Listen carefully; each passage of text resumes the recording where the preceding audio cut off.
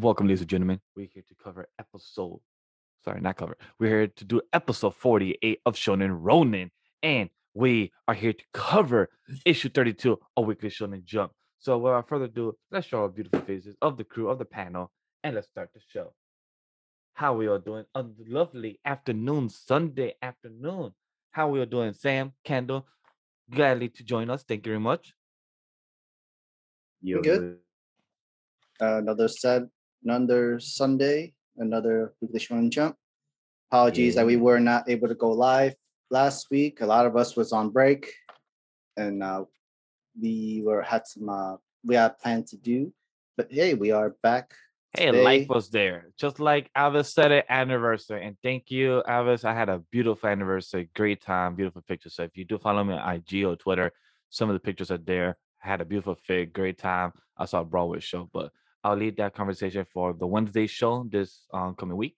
But for those that don't know, the next weekly Shonen Jump issue chapters of issue 33 is coming out next Monday. So most likely we'll be streaming that Monday evening, that Monday night. Not sure if it will be a full panel, but most likely, if it's not, it will be myself and Sam. So stay tuned for that next Monday for myself, Sam, on the Shonen Ronin night for that coverage of the Weekly Shonen Jump issues 33. But without further ado, we missed last week for MHA since that was the only series that really was out. We were doing an Unluck double chapter review, like is will be in the end. So definitely stay tuned for that. All time codes will be in the bottom section in the description down below. Like, comment, and subscribe, and hit us with a review on the podcast side because it's always appreciated. We will review and roast you if you say something bad about us. That's a straight up. But without further ado, let's get straight into MHA chapter 358. And I think the title is called The Guy Who's Made Some Progress. How do we feel overall about this chapter, Kendo and Sam? Like, how do we feel overall? Were you hyped? Were you expecting something from Bakugo, or were you just curious to see what was going on? Yeah, it's Bakugo. We've had Bakugo Rising like 2 chapters now, or 3 different chapters. This is like the continuation of even more of Bakugo's perspective of after the society like accepts Deku back into UA, and like he sees the change, he sees the movement, he sees the future of a new hero society and stuff like that. And even though you get flashback, if we all think about when I finished this chapter, people were like, and people thought that Bakugo is gonna just switch sides and be the villain this and have the whole versus Deku thing. No, no, no, no, no. We don't want a Naruto Sasuke situation here. We see a real, like technically Deku's best friend seeing the perspective where change can happen.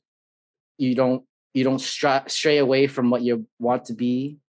He want to be a hero. He stayed being a hero. He sees the change. He sees the motivation. He sees the acceptance, and he sees that there is a future where people can accept this new hero society. Heroes helping one another. Everything. No, none of the bullshit. And Bakugo is just yo gung ho. Let's do this. Let me pack up all my gear. I need this certain stuff. I want to go like the full ultimate tank mode, kind of like shooting barrages at people and shit like that. And I was sick. And I think his different modes of mecha is pretty sick. Um, with my thoughts in this chapter, it was overall good. It was something expected, and nice to see our boy Shiggy holding on his own against all the other heroes. But I'm glad that two heroes are really standing out the most, which is Best Genius and our boy Ninja, which it makes sense. Thank you, Headshot. But it makes sense because these two are people made of threads almost, where they could like literally escape and kind of maneuver easier compared to Sun Eater and compared to Miracle, which all of them was getting hit by them hands. So I love how these two people was maneuvering very easy throughout the area as best as they could. I do say the loophole of blocking Night Eye's quirk onto Shiggy, where like even though his quirks are being canceled out, because of Monoma and stuff like that, he's still able to like use skin or mutations of his body parts to still like attack the heroes and still holding up out of it. I still kind of, it's a like a messed up cheating OP loophole kind of thing, so to speak. But if he was not able to do this, it's more like, what else could he have done besides using like his abnormal super strength against them again, like we've had from during the war? But at the same time, it's like, all right, let's see what you got. This is technically what you need the villains to have in order for the students of, in order for the 1A students to shine above it and go above that sort of stuff. And what's really cool is that Bakugo is fighting alongside all these top pro heroes as well, meaning like his future is really bright. Bakugo's future is bright in his opening, where he's going to be the top, one of the top ranking, even though we're not considering any more rankings anymore, hero rankings. Bakugo is like, he's fighting with the big guys. They all see him as like a real potential like friend, like their partner, like literally counting on Hero for this. No lie, Bakugo reminded me a bit of Cable, in that scene of the super heavy mobile unit strap Panzer. Remind me a bit of Cable, because remember with Cable in the comics, Cable be having those big cannons on top of him on top and on the side. And when I saw Bakugo, it reminded me a bit of Cable type of outfit and style of pose. Would you agree to that, or what's up? Think about it, but yeah, I see what you're talking about. All right. I was also gonna ask, did you notice in page 6, in the second top panel, the light in the corner? That's probably Deku. I thought that was a radar or like a whole map. No, that was like cage, right? No, Yeah, it was the cage, but that one corner is more bright. And remember, Deku's coming from the water. Over there is water, so that means he's coming from there. That's just my guess. That's my assumption. You could agree or disagree, but I feel like it could be the sun. You know, like, because it's interesting. It's daytime? without color.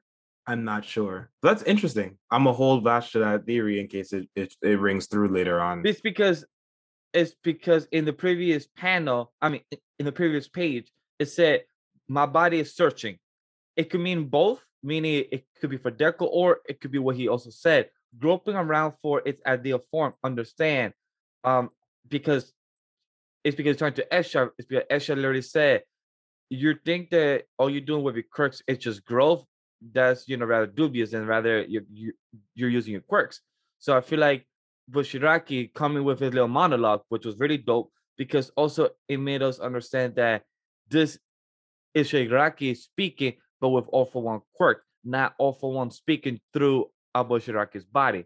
And that's what I like, because a lot of people still like to criticize that All For One is the main bad guy, and the Shiraki is just a person that's a puppet, which to some extent that could be the case.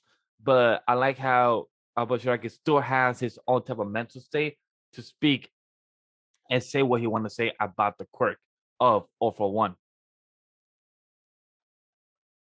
Yeah, so for me overall, I think the chapter was just one, I needed a change of pace. This was the correct change of pace for me. Been missing Bakugo on the screen. I'm also super glad that we got to see the fruits of the weapons and the tools as well. I forgot what is that division called for the school. The supporting class. The supporting class. So it was good to see the weapons come to life, because we know Lord, can't remember her name. Deku's other girlfriend. Definitely can't remember her name. Toga? No, not the other May, girlfriend. Mai. Oh. It's May Hatsume. It's Hatsume, yeah. He said Toga. You're not wrong. You're not wrong, Sam. She's the obsessive girlfriend that you see in those stalker movies and shit. Yeah, but I'm glad to see, we know how much of a factor, especially their fight is designed and predicated on her knowledge and insight. So it's been good to see weapons come out from that. We see a new move. Everybody else got a new big move. There wasn't as much buildup as we've seen for other people, but we still got a new move out of it. So I'm happy to see that for Bakugo. Overall, really straightforward, really clean chapter, and yeah, Bakugo. I'd like to also add that No dead flags. that is true, but like Chad said it, our boy Alvis brought up a great thing because when you see when he goes into his full about the whole heavy mobile unit mode, and we get the little not flashback, I guess, panel of him saying that, hey, I'm working with everyone together. We're all pulling our own weight. It's nice to see Momo Eraserhead with Monoma. I don't want to say his name, but I guess him. I still don't like Monoma, even though he's pulling his weight. That's fuck him. But our Electriba Kaminari, so they're all pulling his own weight. Everyone is like this chapter was kind of like a setup, but progress chapter and Bakugo type of highlight chapter, showing that everyone is still pulling their own weight. The fight's still going on. The battle is still not over, but also everyone is pulling their own weight, even to the smallest person doing the smallest thing they can to just hold down until Deku arrives or until there's something is done. So that's what I like about this chapter. That this was a Bakugo highlight about boy who made progress, but also that other classmates has been doing progress because they're holding their own 2 feet, and that's what I like about that. It's done something crazy, great chapter of the year, no, but it's something that needs to be done where the side characters are also doing their own way. Yeah. The other thing I would say is the fact of them working together, doubling back to that point there, because you see even best bunny girl is like, huh? You talking about teamwork? And we know that from previous moments they've kind of mirrored the personality of Bakugo and Murako. Yeah. So for Miracle to also be like teamwork, I guess, and to be Bakugo being the one that's uniting them and pushing that front forward is important, because you kind of like it's kind of almost like setting up for like a quarterback toss to whether it's specifically Deku or whatever else happens. So I mean, definitely for sure. Like that's what I mean when Bakugo teaming up with all the pro heroes in a sort of way. He's in the front line with them. Even though like there's no more hero ranking established, they would actually see Bakugo within their top 10 ranks with them. Even though a lot of the pro heroes are gone, Bakugo is like a good replacement to be the next like top, even before graduation, and they see it right now. And love the moment where Best Genius is the only person that literally say Bakugo's name.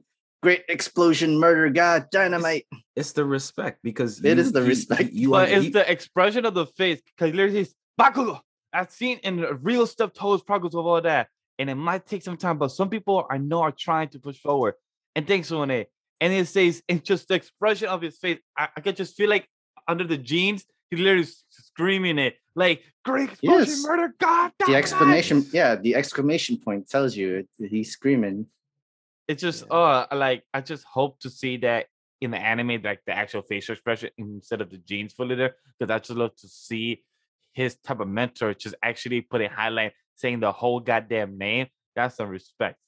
A good thing that could happen would be to actually just have him pull it down for the animation anyways. Oh yeah, like this. Actually, like have him pull like the jeans down from his mouth. And we finally we see it. Like we finally see his mouth. Yeah, go ahead and give us a facial reveal. But that's the thing, like this kind of thing, you'll never see the face review. Yeah, that's what I was just saying. Like it would be a good point if they wanted to go ahead and draw that out.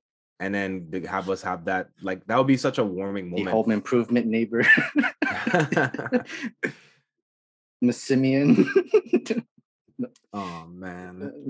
A lot of the characters you don't get to see the eyes, or you see the mouth face. Not the. Hey, but overall, can't wait to see what next chapter hits. And it's always, you can always tell Hori likes to draw Bakugo and Shigi very well, because the fire, and Shigi the hands, the great detail. He puts more of the effort and love towards these characters. It shows that he likes to put those details. So that's really awesome to see. But with that being the case, are we done with the MHA discussion coverage? Because it seems like we just said our piece with it. Mm-hmm. Yeah. Awesome. So with that being the case, let's jump into the world of Japan and see our samurais in Kaiju's lore. With Kaiju number 8, chapter 66. I forgot that this series don't have titles for the chapters. They just call episodes. So chapter 66. How do we feel about this chapter of the shrine and the lore? Finding about people who die just get, I think it's cremated, or they get or they just get buried here only. And then at the ending we get with a little cliffhanger. How do we feel about this? I think Kaiju just made me realize my new favorite anime / shonen manga trope. And that is the protagonist getting the snot beat out of them by their teacher. I don't know why, but it just made That's me always really been happy. my favorite. Just made me really happy this chapter. It might have been just specifically this chapter. Because it has felt like he's been moping around a bit, like in and out of that moping state since the fight. And we talked about previously, we know that we were talking about, I don't know if it was this previous Shonen Ronin episode or the one before that, but I kept saying the best thing would be to go into some type of lore and get some type of history. Yes, we did say that, yeah. In the midst of them training, that's exactly what we got. Literally, we got a training. We got basically a confirmation of a new special move for Kafka. And we got a little bit of back history and lore. Not completely directly towards the kaiju, but in relation to the kaiju. So we literally got the full spread of everything that could have possibly been given. As far as giving like a good little palate cleanse while progressing the story forward. So my countermeasure for what you just said that is that I wish we got a bit more kaiju lore, but maybe I just want more. Even though this chapter was 29 pages, it was still great the way it was. It's like, fuck, damn, like this is interesting. But I feel like it was such a, I guess where blue balls is like they tease you enough to want, but then they say, okay, we'll give you more information down the line. I'm like, but can I get like throughout the 66 chapters, we probably got 10% lore of kaiju, and the rest is action, character building, world building. And it's like 10% lower. It's like, can I get the extra 2%, 5%, guys? Because you just literally gave us a whole 4% in this chapter. So the Edo period is during the 1600s to the mid 1800s. Yeah, that's actually just years. the 250, 280 almost. But yeah, that's a long time. It just tells us that these kaijus were established here like throughout history, even during the past, and they've come to like either like Godzilla size with some monster hunter kind of monster, big size kind of sort of thing. Yo, I did think of that when I saw that kaiju. Like, what does that look like? A monster hunter type of? It probably Godzilla is. This is probably early time monster hunting, so to speak. But I'm not surprised if this entire world is based on monster hunter stuff, and that'd be pretty sick. That'd be pretty cool. That would be absolutely wild. That would be the only way I see. Like they actually make the armor of some of these monsters and then use them to fight. This is Monster Hunter. It's the only problem is like you only have one life. Each and everybody has one life. It's like, I would love to see a flashback arc, maybe 5 chapters, just to see how these damn samurais rode on a horse and fought kaijus. Because just seeing that page of 5, literally kaiju and a samurai and a horse in the back. That's how the war was, like during the Edo periods. And I'm wondering, like, so was Japan back then ever fully really united at this point? If you have to fight something like kaijus in this third part, that's exactly why I brought this up because the instructor, he literally said back in those days they had to fight kaijus much more in a primitive manner than we do. The biggest watershed battle of the time took place right here. More slayers fell here than any other point in history. That's my hope, that we get something of a flashback to at least see this, to see how they have fought. Because I can imagine a lot of people dying in a matter of seconds because they literally just finding a pile of weapons and swords. But would those weapons and swords actually be strong enough to pierce these type of kaijus, type of outer shells, or their skin? So So I think how do I want to say this? We know that the kaijus have been evolving over time and progressively yes. evolving. So I think the illusion here is that there's been some type of one for one progression kind of thing alongside Okay. humanity. So I'm guessing that the weapons that we are familiar with were good enough back then. They probably did have some added enhancements. You know, they did special coding, special techniques for coding the weapons to make them a lot more impactful. You know, maybe more use of poisons back then, Have a whole. different other way. I'm sure completely different ways of fighting. I definitely can see old school artificers making guns and making the spears and all that Bombs stuff. too. I'm Bombs and bombs. Yeah, everything. Yeah, you're right. Literally, it's Monster Hunter vibe. yeah, some insect glaives, some gun There's blades. You blades, know, dual blades, of yeah, course, and then get exactly. some spears. Got a long sword, Yeah, Look great at long sword Kirito here. I right like here. that. right. So I think that's one thing, and then I think the other thing that I am assuming strictly based off of this chapter is we're not ready in the creator's eyes. I think I could be wrong. There's still no telling until probably next chapter. I don't think he or they, however they identify, intends to give us extended flashback chapters. This felt like a very specific, here's what I'm going to give you. Here's a glimpse of some other information that you're going to need. Remember this for later. We're going to continue the story. That's the impression I got from reading this entire chapter from first page to last page. So I don't think we're going to ever get, at least not right now, maybe we're not getting the five chapters of, or 3 chapters of flashback that Mhm. we want. But what I do kind of think or feel is we get a little bit of kaiju information every time we're about to transition, which to me means that what this is the mark of the end slash beginning of whatever the next phase of the story is. That's how I see it, because it feels like we always get a little bit of kaiju information when there's a strategic development, a power up, or some transition in the way that the story's arc or pacing, so to speak, is being handled. So that's what I think. I think he's gonna possibly, that's what they're gonna do. They're gonna continue to use the flashback as a transitional piece between different points in the story, which I'm okay with. I like that. At least I know to look out for it at certain points in time. But I still would like some just pure kaiju. Like again, like I said before, I want it from the perspective of the kaijus. I don't want the humans' perspective on the kaiju lore. I want the So kaiju's you want perspective on the kaiju's lore. so you want Kaiju number 9 to speak more maybe to Kafka or take to the Whether it's higher up 9, superiors whether, it doesn't matter who it is. or It 10 doesn't even because 10 have is to, capture 2. we don't even have to assume that it's one of the higher intelligent beings, because a narrator can just narrate the understanding or the expression. They can have their own internal language or whatever that we're not privy to. I just want it to be, personally speaking, obviously, I just want it to be from the perspective specifically of the kaijus. I agree with everything you just said because with the way this chapter is going and the way I love the chapter more importantly for Kafka because he for the way I view this chapters for anybody have gone to the gym as a first time person and you train to get strong but you train your body in the physically mindset but you forget to train yourself in the mentally mindset because you also have to train your mind when you go to gym, right? So our boy Kafka, he was training his kaiju for the whole time. He was training his transformation. He was training his way of battle, how he could counteract, how he could be stronger, how he could use his brute strength and use his skills on battle, right?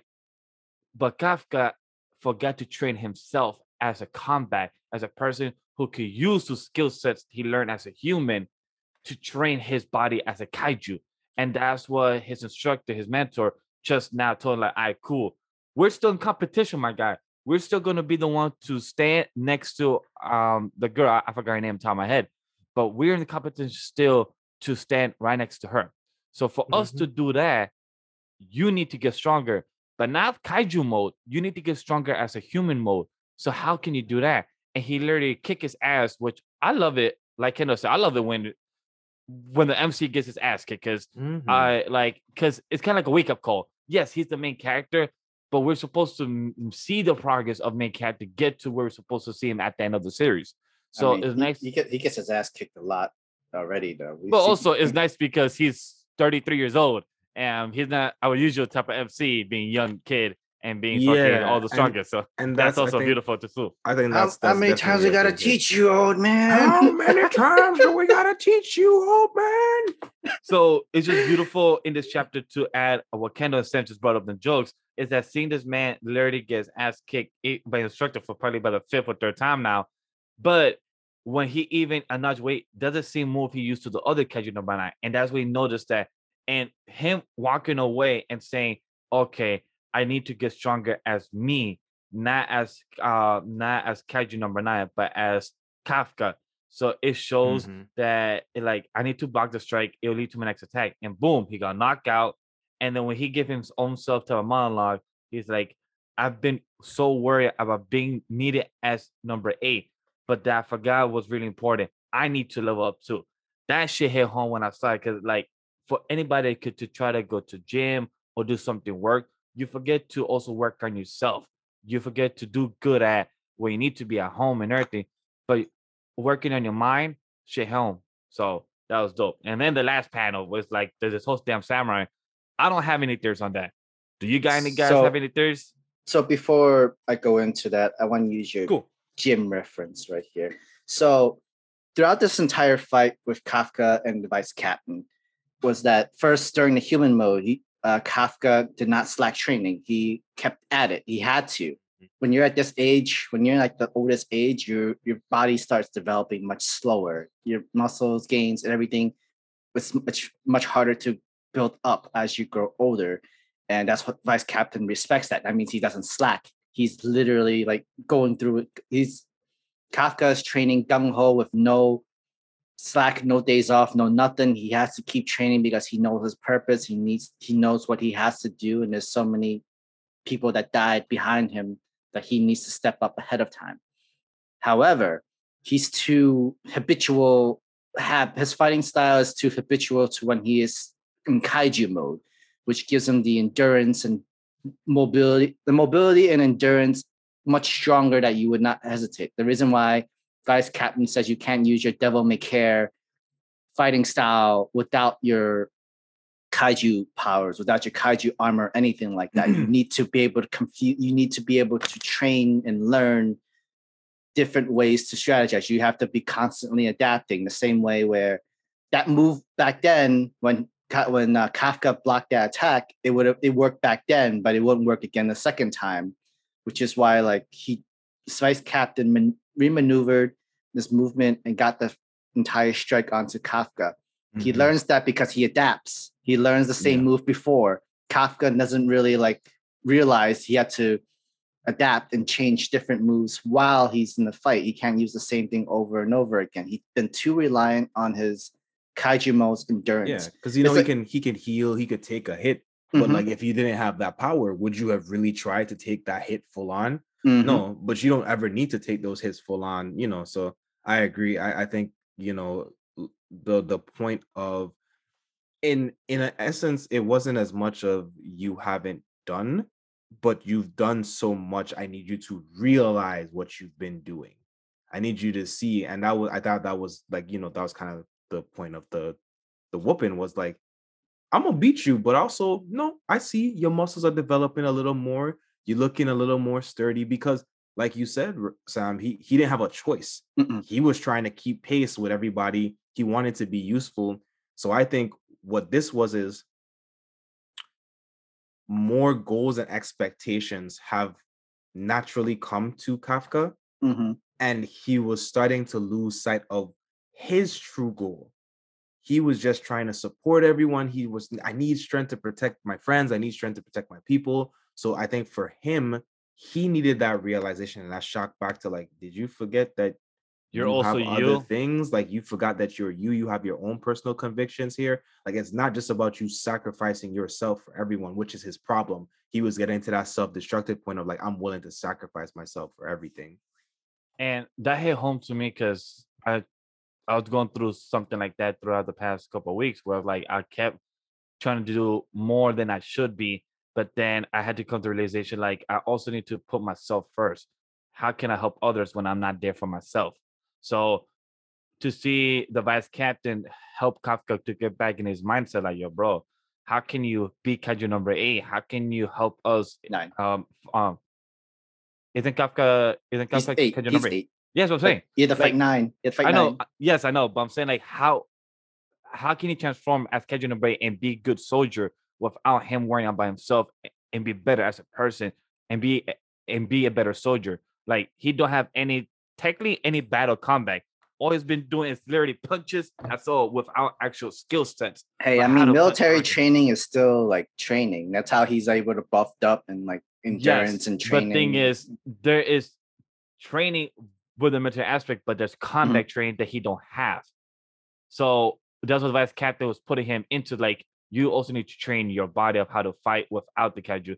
And if you know how to fight them with the Yeah. kaiju, you'll be a better, Well, a better fighter.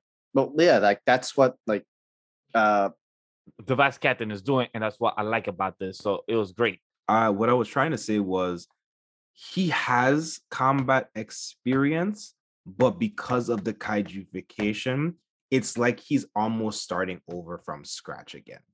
So we kind of talked about how he maybe being a different class with our boy who now has his kaiju thing, but now this chapter helped me to realize they're not in the same length because he has master over using his suit. The kaiju is now an amplification to that. That's not the case with Kafka. And we were reminded, and I've been wondering because they haven't ever stated it clearly, but he's still like minimum percentile able to pull out the strength of the suit, which we don't know if that could still be innately to him. That could be other factors. I'm sure they'll kind of elaborate that more as we go. But there was also that reminder that like, yeah, you don't have the same level of mastery output, so you need to be able to utilize your true strengths.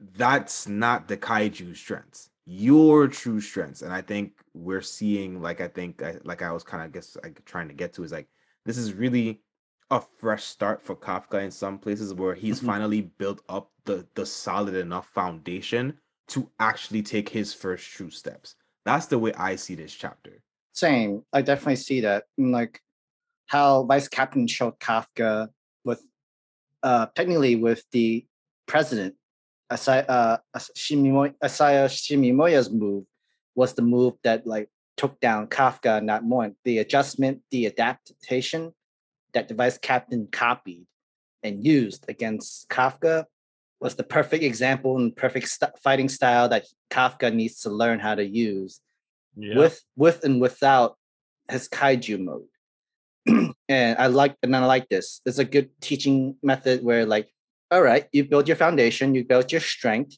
Now it's to like build your combat abilities, learn to how to fighting style, learn to like build more, learn how to do certain stuff. The same way Vice Captain does. He's not all about his two blades. He's all about hand-to-hand combat and different fighting styles and that sort of stuff. And Kafka, in doing that, you would break your habits of always blocking and defending and all that stuff. Because that's literally what Kafka always been doing when he turned into Kaiju mode. He always keep on the defense. He always blocks certain stuff and always like dodge a lot of stuff. He needs the offensive ability. He needs offensive ability with hand, without hand of his Kaiju mode.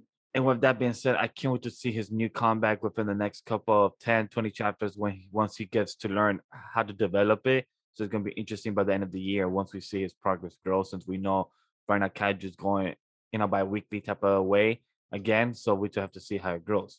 So do you got any theories about the samurai at the end now? The visage or whatever that was? Yes. Do you think that was present time? Or do you think that was a ghost? Past? That's definitely giving past, and I think it goes to what you were talking about earlier. So remember, Vash, you were saying earlier, like, I wonder how they did stuff, and then Sam was like, Monster Hunter. That is combining those two kind of pretenses. I think that is a previous visage of somebody that may or may not have been one of the original people to interact with kaijus, and may have even been the pretense to how they got to making the kaiju weapons and suits. That's where my headspace is. Also probably a descendant of Vice Captain. I was going to, yeah, I was like that, and I was like, maybe there was a predecessor of Kafka and Kaiju mode, and that so to speak. It's just that it never been established, and that would actually make it the best way where a pre-built samurai that already has the fighting skills, but has fused with a kaiju, just like with Kafka. That'd be one of the real reason how they've actually survived for this long, and still like Japan's still in existence, and that so to speak. Because like over time, like you can't just make spears and swords and weapons. We're in the future right now where we make guns and cannons and sniper shots and everything like that. We're trying to improve on our stuff. We went more towards the gun route than the swords and samurai route now. But how do you get to that? How you get from route A to route B in that sort of time? You need a certain power to help the people to go advance onto that next period. So I think that Ghost Samurai, that Ghost Samurai was a predecessor of a kaiju plus human kaiju fusion, especially the eyes. And that's a valid point too, Sam, because that's basically the transition point out of Edo period. Is basically the as the guns kind of got there and the tide of war started to change between people. That was kind of one of the key points to my understanding. Please feel free to fact check me or anyone that's in the chat, but from my understanding, that was one of the key points that led to where the turning point in the war happened. And not just in Japan, in a lot of countries, that was a critical turning point for civilization, was when people were able to develop guns. um America outsourced guns to a lot of countries that we are seeing as powerful countries right now. Weapons obviously dictate battle in a lot of ways, and as fights went from being ranged, being even further ranged, as we've seen over time, snipers to missiles, long range, unmanned drones, etc. All of these things change the tide of battle.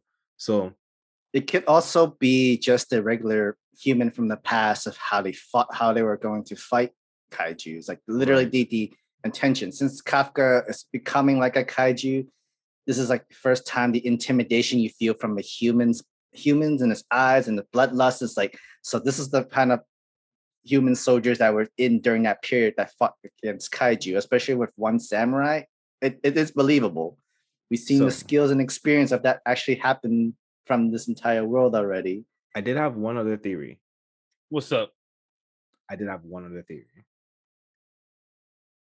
The other theory I had when I read this on Thursday was that is actually a visage of Kaiju number 8. Along those same lines of what you were saying, Sam, of like this was like a predecessor. Mm-hmm. I think you're right. It could be a predecessor specifically of Kaiju number 8. I think Kaiju number 8. What if the kaiju in itself was, back then the period of time he just chooses a host every single time to and fight? that's where my headspace was going. Like maybe the So that's kaiju is the why one that has been pushing the technology for them over periods of time, and the kaiju has been showing up in different periods of time to help keep Human humanity and survival. give humanity a chance to survive as that rebellious the OG kaiju. And that's something I kept thinking about from the beginning. I was like, it seems like there's some type maybe of reverence to this kaiju, specifically kaiju number 8, which makes me feel like it's been around longer. if I And may if this add, is another flash to that point, then like I said, it just kind of goes to that point of like, how old is kaiju number 8? Like, so to what you're saying, two things. One, it makes sense. That's why Kafka saw this type of samurai, this type of visage there. Two, maybe that's why Kaiju number 9 is so determined to capture Kaiju number 8, because he said, Kaiju number said that I need to grab and return it back home, meaning that it knows what it is, but it's not trying to reveal it to other people to know what Kaiju number 8 has been doing. So if that's the case, that's a possible cue, or that's a possible good theory, because I actually fuck with that one. It's like, whoa, that actually might be a great reasoning for what it is. It can mostly come to the point where like if we can't take it back home, we have to destroy it, or they try to destroy it, but it just always it always fails for them. And that's what say. And but it's because of number 8. Humanity's survival have lasted for this long, and kaijus were not able to get rid of it. At this point, it's capturing. But now, like they're at the point where they have the most ultimate host suits and abilities with having Asaya Shiki, having the president's body and host of number 2. Yeah, number 2. That would be interesting because that would make Kaiju number 8 a full-on sentient Kaiju being. Because like the only time we ever seen him was like, yo, kill Kaijus, kill destroy more Kaijus, which made it seem like he just has a never-ending bloodlust against fighting his own kind. But if he actually is a own sentient like being where like there was basically the confirmation that the Dai Kaiju have existed from back those 200, 300 plus years ago as well. So there's that point to keep in. Well, it's actually like 400, 500 years ago. But basically, again, the Kaiju, the Dai Kaiju specifically, so those stronger humanized form, the more powerful Kaijus have been around for a long period of time. So going back to that point of them being sentient, like, yeah. And then going back to the idea of one, basically the ability, I'm thinking about Kaiju number 9's ability to create. And if I'm thinking about the way I basically proposed it, then this is another create type of function of Kaiju number 8, where Kaiju number 8 is able to, like I said, if they're pushing forward the advancement of humanity, there's some type of base level of adaptation that is built into the Kaiju, some type of evolution factor. And I think that may be something else that might come up as a key trait of the Kaiju later on, and we'll see how that plays out. Because that's usually like a big thing with like even like the Godzilla series, how over time they evolve and they adapt and they evolve and they adapt, even though they're supposed to be extinct or whatever. That could be the case. So, Kaiju number 8, chapter 66. Are we all good to wrap up? If Kaiju number 8 was a sentient being, I'm wondering if there were actually more of them. Yeah, my conjecture would be that he is not the singular one, but he is the rebellious of the sentient beings. I agree. I said this before that there's more of us to find. Kaiju number 9, wherever he is has grown more of them, and he's just building a whole army for what? To kill all humanity, or is there more of a long game? We don't know. So can't wait to see how all that comes to an end.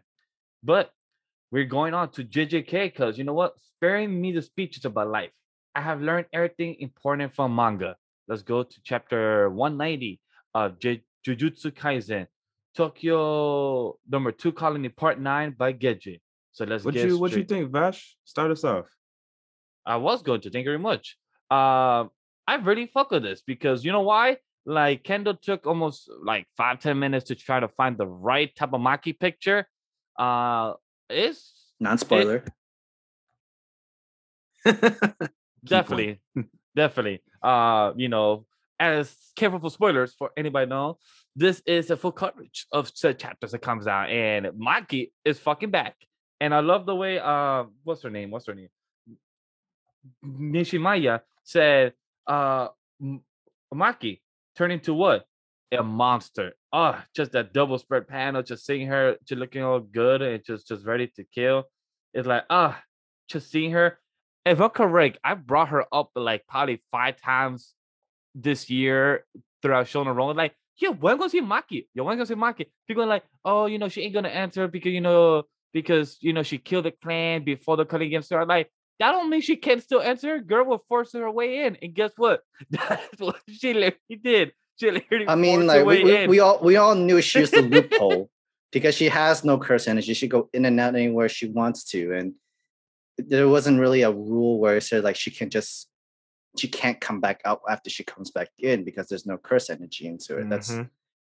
That's literally for like the humans that were still inside that did not want to participate could just walk out and come back in if they want to. But they did have a rule with that. It's they could go out, but they could come back in, but they can't come back out again. The condition, even before you put the rule in, the condition was to leave. You would have to like your ability would basically self-destruct. There is no ability. That's if you participate the game, but like they gave this fail-safe plan, like all right, before the 21 days or something like that, you can go out.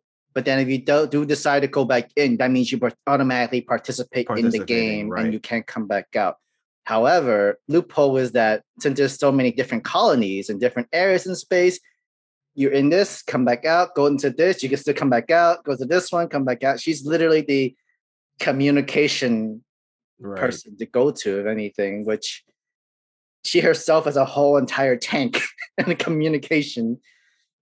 Yeah. But it's fun because we're thinking, I think a lot of people are still thinking, oh man, we lost Gojo. Gojo's the big person. And it's just like we keep seeing, I was like, yo, y'all was worried about Gojo, but we constantly keep seeing these big hitters. And I feel like, in my opinion, like each person that we've met along the journey of the culling game so far has been, in my opinion, a step stronger. So I'm just like, we got to see you like just slightly just above. Can you repeat that, Kendall? Oh yes, I even saw the glitch on the stream just now. Yeah, no, I was saying that I feel like as we've been getting introduced to these other characters, that they've been kind of one staging themselves through the culling game. So we saw Yuji and Megumi do their thing, and then we got Yuta, and we saw where Yuta is right now in regards to power. We got Hikari, and we saw that, in my opinion, he's, to me at this point now, a slight step above Yuta. In my personal opinion, I still think Yuta's great, not knocking Yuta. But then now we see Maki come in as that next power person. And I'm just like, so in my eyes, I'm just like, all right, so Yuta was already somebody that people considered like heading towards the realm of Gojo. I feel like Hakiri is a little bit higher. I think that's how like JJK did it in power scaling. First it was Yuji, what did I just jump and then into? and then Megumi, and then it had to be Yuta, and then Hikari, and now we're going to now Maki. We got Maki. Yep, that's where it feels like it's been stepping, which I think is ultimately even though Panda could have been all the way down there or something like that. Panda's just kind of he became father. Shout out to Chibi Panda.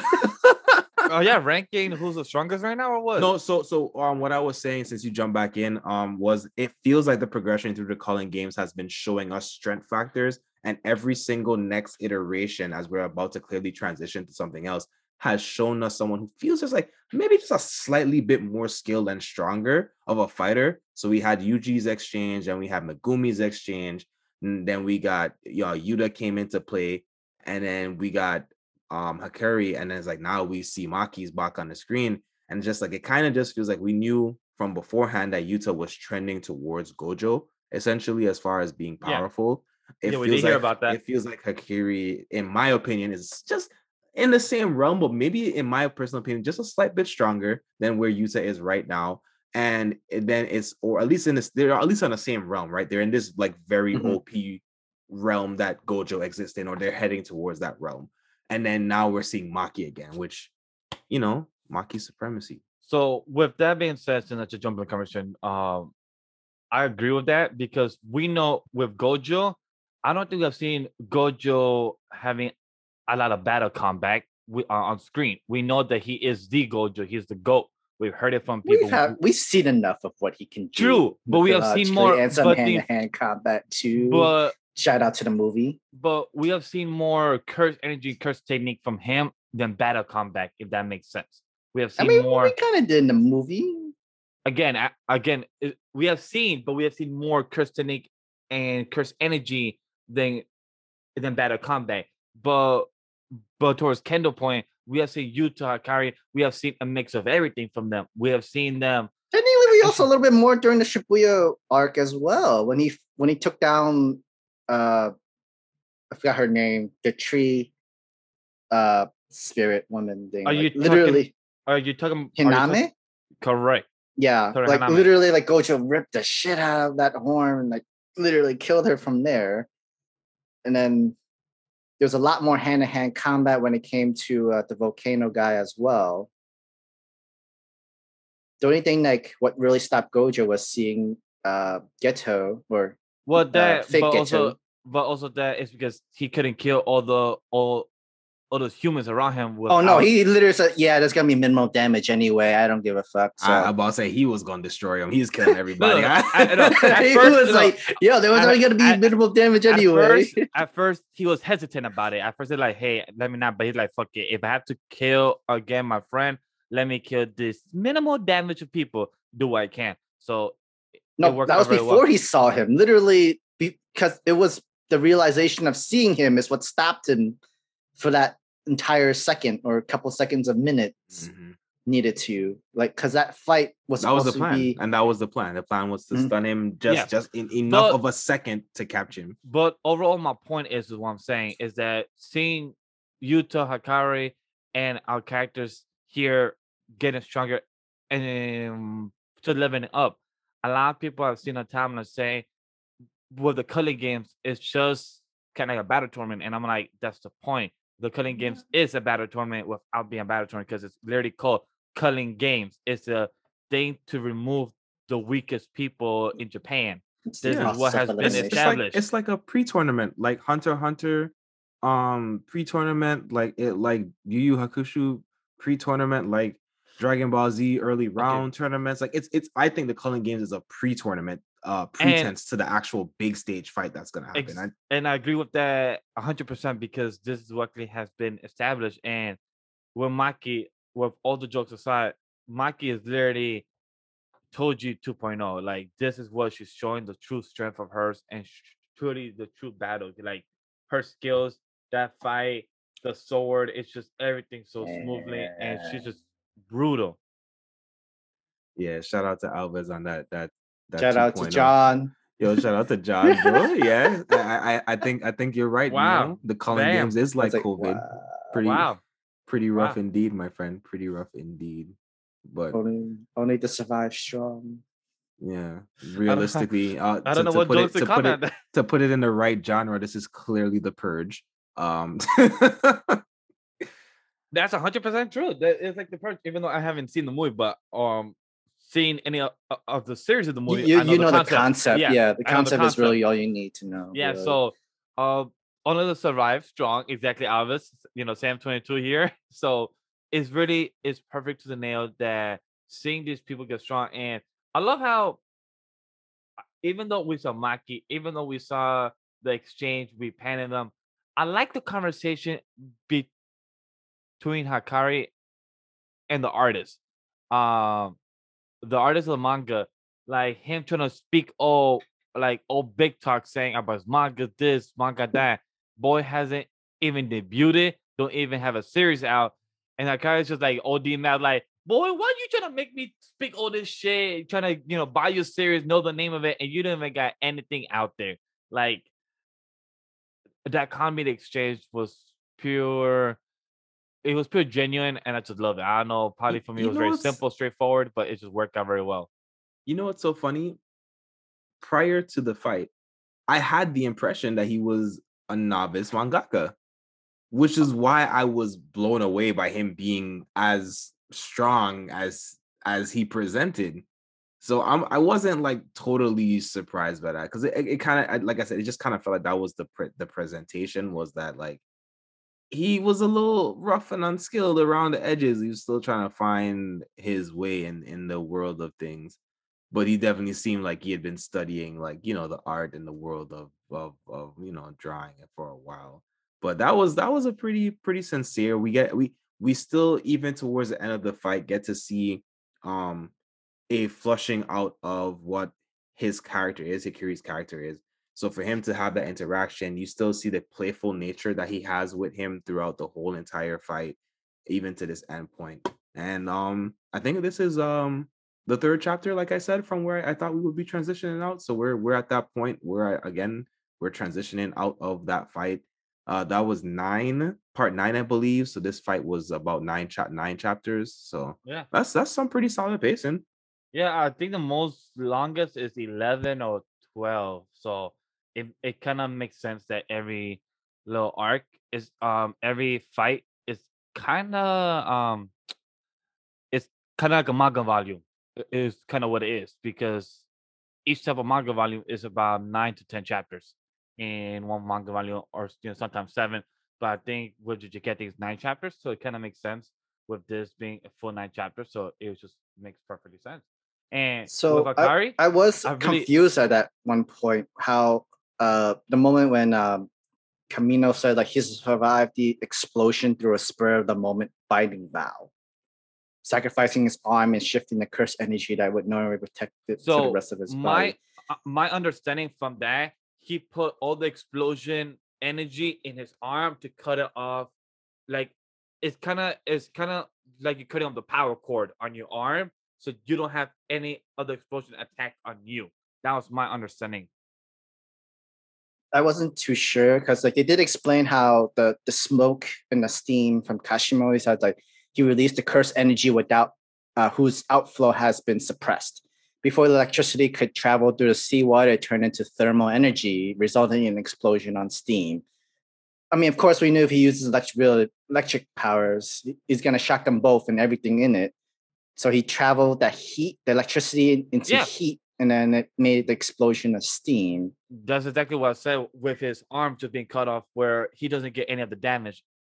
It's kind of like what Alvis said, like you're sacrificing the arm in exchange for your body being protected. Like you took Yeah, I all was the wondering like energy how was that like so like the moment he touches his arm I and then still he get Sam's point. Like that doesn't explain escaping the blast radius as Well, Yeah. again, as unharmed as he is, anyways.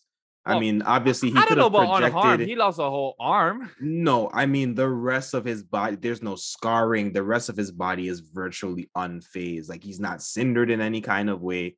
It really looks like he had a clean break of the arm. So my thought, Sam, is that when he sliced, he also created a barrier, and that's what also, like, he sliced, there was some cursed energy that also shielded him at the same time. So he sliced a shield basically in front of his body and turned against it. That is my thought process around it. Same. Like that's why. because like it's also to know Like, during that that's why- time he had 4 seconds left for his jackpot too. And I'm wondering like does it mean that he could just cut off his arm that last second of jackpot the moment he came targeting at it? And that's what saved him, the jackpot? Or It Uh, could be. It could have we been probably enough have time. to- It could have been 'Cause- enough time to get jackpot. It could have been just enough time, potentially. I guess that's not explained. because I was That's just so unfortunate. confused the moment he brought up the binding vow, and like, wait, what do you mean by spur of a moment binding vow? Like, this just seems like he somehow shift the explosions or cut off a part so that it didn't get the entire output of it. It's I don't know. It's confusing now. It even makes the what really is the binding vow really, like it's something that you can't break. It somehow in this way would protect you or save your life. And at the same time, Hikari could just grow back his new arm once he hits jackpots one more time. So I'm checking chapter 189 to see if it leaded up to anything. It seems like he leaded up to it in page 10 and 11 is when he was leading up to the, not saying to the jackpot, but knowing what to do underwater and knowing about the explosion, but it doesn't really kind of foreshadow that what he did to protect himself. So it's more probably off screen, and maybe when the anime comes out, it will explain it better. Like that's what usually happens. So most likely they will do a better type of visually presentation on how he protected his arm to get sliced off and he didn't get damage on him. Because like during that flashback too, we know that if Kamen makes contact with you, he can literally put up the charge and like energy onto that moment, and that could cause the explosion in itself. However, it looks like where he touched, he looks like he touched this during his bicep side. However, the cutoff moment was when, I guess, bicep you could consider. Yeah, he cut clean off the bicep part. Yeah, like mid bicep, because it looks like not here in the top of Because elbow, looks like mid bicep. It's like literally what literally the fight of Toji and Mahito. Remember the moment when Mahito finally touched his hand and arm that's supposed to cause the mutation? With Toji or Todo you're talking about? Toto, I'm sorry, Toto. Yeah. But he knew right away he had to cut off his arm at that moment of where that mutation was happening. And that's how it stops the process, and that's how he's able to survive. I could see it as this is the same moment. Yeah. If Hikari did not cut off his arm, the electricity and the explosion that Kamino had built up would have gone through Hikari, and he would have been the one that blown up. Was that what happened really? It's literally the discharge of the blown up moment and the thermal and stuff like that. The moment it got cut off, thermal and the energy and the explosion. Yeah, because the presentation is that this is like a really split second, almost reflexive type of reaction. So I'm guessing that's what it is. Like I said, to me, I'm guessing there's also some type of release, obviously, to cut his hand off with his own hand. There would probably have had to been some type of release of energy. But I think he's also using the blast to kind of propel himself in a way out of the water.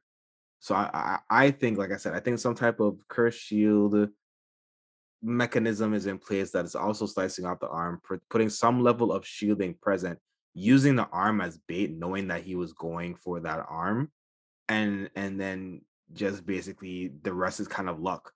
Just to kind of go with the theme of things, I think the rest of it is just kind of luck. Spicy. He fixed it with the reverse curse technique, the automatic reverse curse technique that he can pull from another jackpot. Yeah, because that's what Manka was like. How could he fix it? Because remember how he fixed it in chapter 189 when he fixed the guts that just got bloody and gore. Also, his arm did not even blow up. He could just reattach it, use jackpot, and it's literally fixed his arm in a sort of way. Because when Panda came in, you just see his hand. Okay, it's missing. You see the hand to the forearm. Yeah, literally, you have no entire forearm, but I'm pretty sure you can heal that back with that broken jackpot automatic reverse curse technique skill. Crazy. Yeah, it's broken. That's why it's so broken. And we already know that the reverse curse technique can pretty much it's broken. It can heal whatever. So that's funny. But yeah, they did make a point that the very first thing they showed us was it wasn't the full forearm, it was just the wrist that was there. So again, I think like some type of something was done. I hope maybe they go back and explain it. Maybe they don't. Like Vash said, this is a good thing for the anime where we could get like a good like 2 to 3 minutes of animation explanation basically around that when an actual episode drops. So what's insane is this is technically Hikari base form to cut off his own entire arm too, and everything like that. Because remember, even after jackpot resets, you literally start from back to start literally with your full curse energy technique and everything from the start again. Only his jackpot's probability increasing, but he didn't do it. He didn't need to use his probability again. Can he revive other people with jackpot? No, only himself. Okay, because I was gonna say, yo, can he get Toto's arm back too? I'm like, yo. No, that wouldn't make any sense. The reason why Hikari was the most broken character, one of the most like top characters during school, was that this jackpot gives him the automatic Super Mario superstar power automatically. It'd be too broken. That's why I asked. If you that'd be too Naruto shit. No, that'd be too Naruto shit. Like, oh, I'm gonna pass you my chakra onto this guy. I'm gonna save guy with this and that. This man got the Mario star, the blue shell, and the rocket happening all at the same exact time. That got the jackpot right there. You can save your own buddy. Got clap your hands right there would be perfect. But it'd be amazing. And I didn't get to comment. Kendall even said it. The joke. Our boy Chibi Panda, awesome. Matt Small too. So is he gonna get bigger or is he gonna go stay small size now? I mean, you just need to add more cotton to his body. Just bring him to Build-A-Bear workshop. Just put him in. Just bring him to Build-A-Bear. That's fun. Ah, cool. All right. So with that being the case, any last thoughts for JJK on how? I thought there was still more stuff to really go into. Like that's what I'm asking because I'm asking you guys. Do you have any last thoughts about Maki? About the brothers of the Zenin clan here? Well, I mean, before I go into the Zenin clan, there was also like Kishimo never used his curse technique.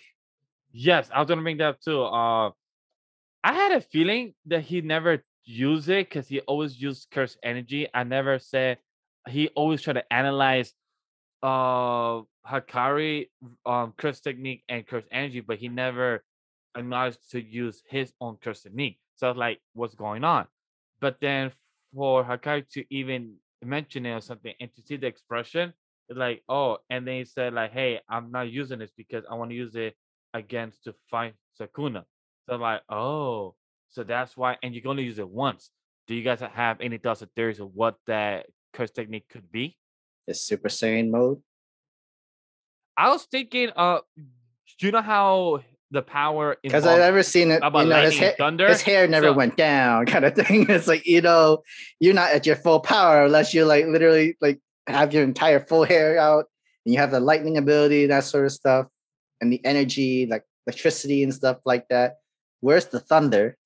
Now, where's the thunder? So that's gonna bring up that this. I think the curse technique is that one-time use. I'm not sure if it's one-time use for a while or one-time use forever. But if it's one-time use, I think it's kind of like Sasuke type of Chidori from the sky. I forgot what's it called, but it's the one that is kind of like a giant dragon thunder. If you remember what's the name of it, but I do not. But I feel like Elvis, yes, it's probably Karen. Yes, Karen. So I feel like that could probably be his curse technique that has like some type of giant thunder to maybe tackle Shit. Are you saying he has that Zatchbell lightning dragon thing? That'd be something like that. sick. Something like that. That yeah, that Zatch lightning shit. Because remember, That'd be that sick. spell, that was his strongest move. So if we think about strongest move and you can only use it once and the curse technique, hey, that's I mean, Zatch was able to use it multiple times, but like, I mean, I think like 3 times. And that still wasn't even his biggest spell. It like, wasn't. At the end of the day. It wasn't. But nah, that's what do you think of my crazy. theory? Am I going far reach or you think? That's no, you got some spicy hot takes today, Vash. Yeah. I don't give it to you. I'll give you this. I'm gonna give it Thank to you, you. thank you. But that's my possibility with its curse technique of what we have seen so far with the past 9 chapters with this character and what we have seen of this cursed energy, and knowing that it can only be used once and knowing that it only wants to take out Sukuna. And last time in the flashback, we saw a lot of people kind of fried down on the floor. So it kind of looked like they were cooked, cooked with lightning. So I feel like maybe that's a possibility with the connection. So that's how I came up with this theory if people was curious. But I mean, I think like we never even seen him use it or even touched to use it. Even during the flashback, I don't think he even used it against those other sorcerers when he first talked to Kenjaku again.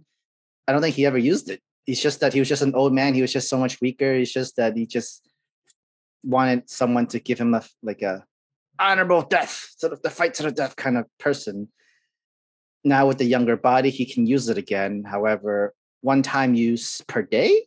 I'm gonna say one-time use per day, not just one time and done forever kind of thing. Or do you think what Alvis brought up? Because here it says that I can only use my curse technique once, and I want to use it on Sukuna. Alvis said that it might be like a binding vow. What do you think of that? Yeah, I was just thinking it might be some type of ultimate binding vow. Is literally where my head was starting to drift towards. I think that would make sense because, or a technique that is literally man, I hate to reference this. Think Boruto and the nuclear fusion whatever foolishness that they did with Kurama. Science, guys. You know what? We have brain nuclear fusion. We only accept One Punch Man nuclear fusion. Hey, we only accept One Punch Man nuclear fission. Man, those punches, those aren't. Anyways, not that serious. But I think maybe in that same realm of being a technique that takes the full essence of whatever the being, curse energy, the experience, and everything that they have, they want to put all of that into that moment, and maybe that's what unleashing that technique ultimately is.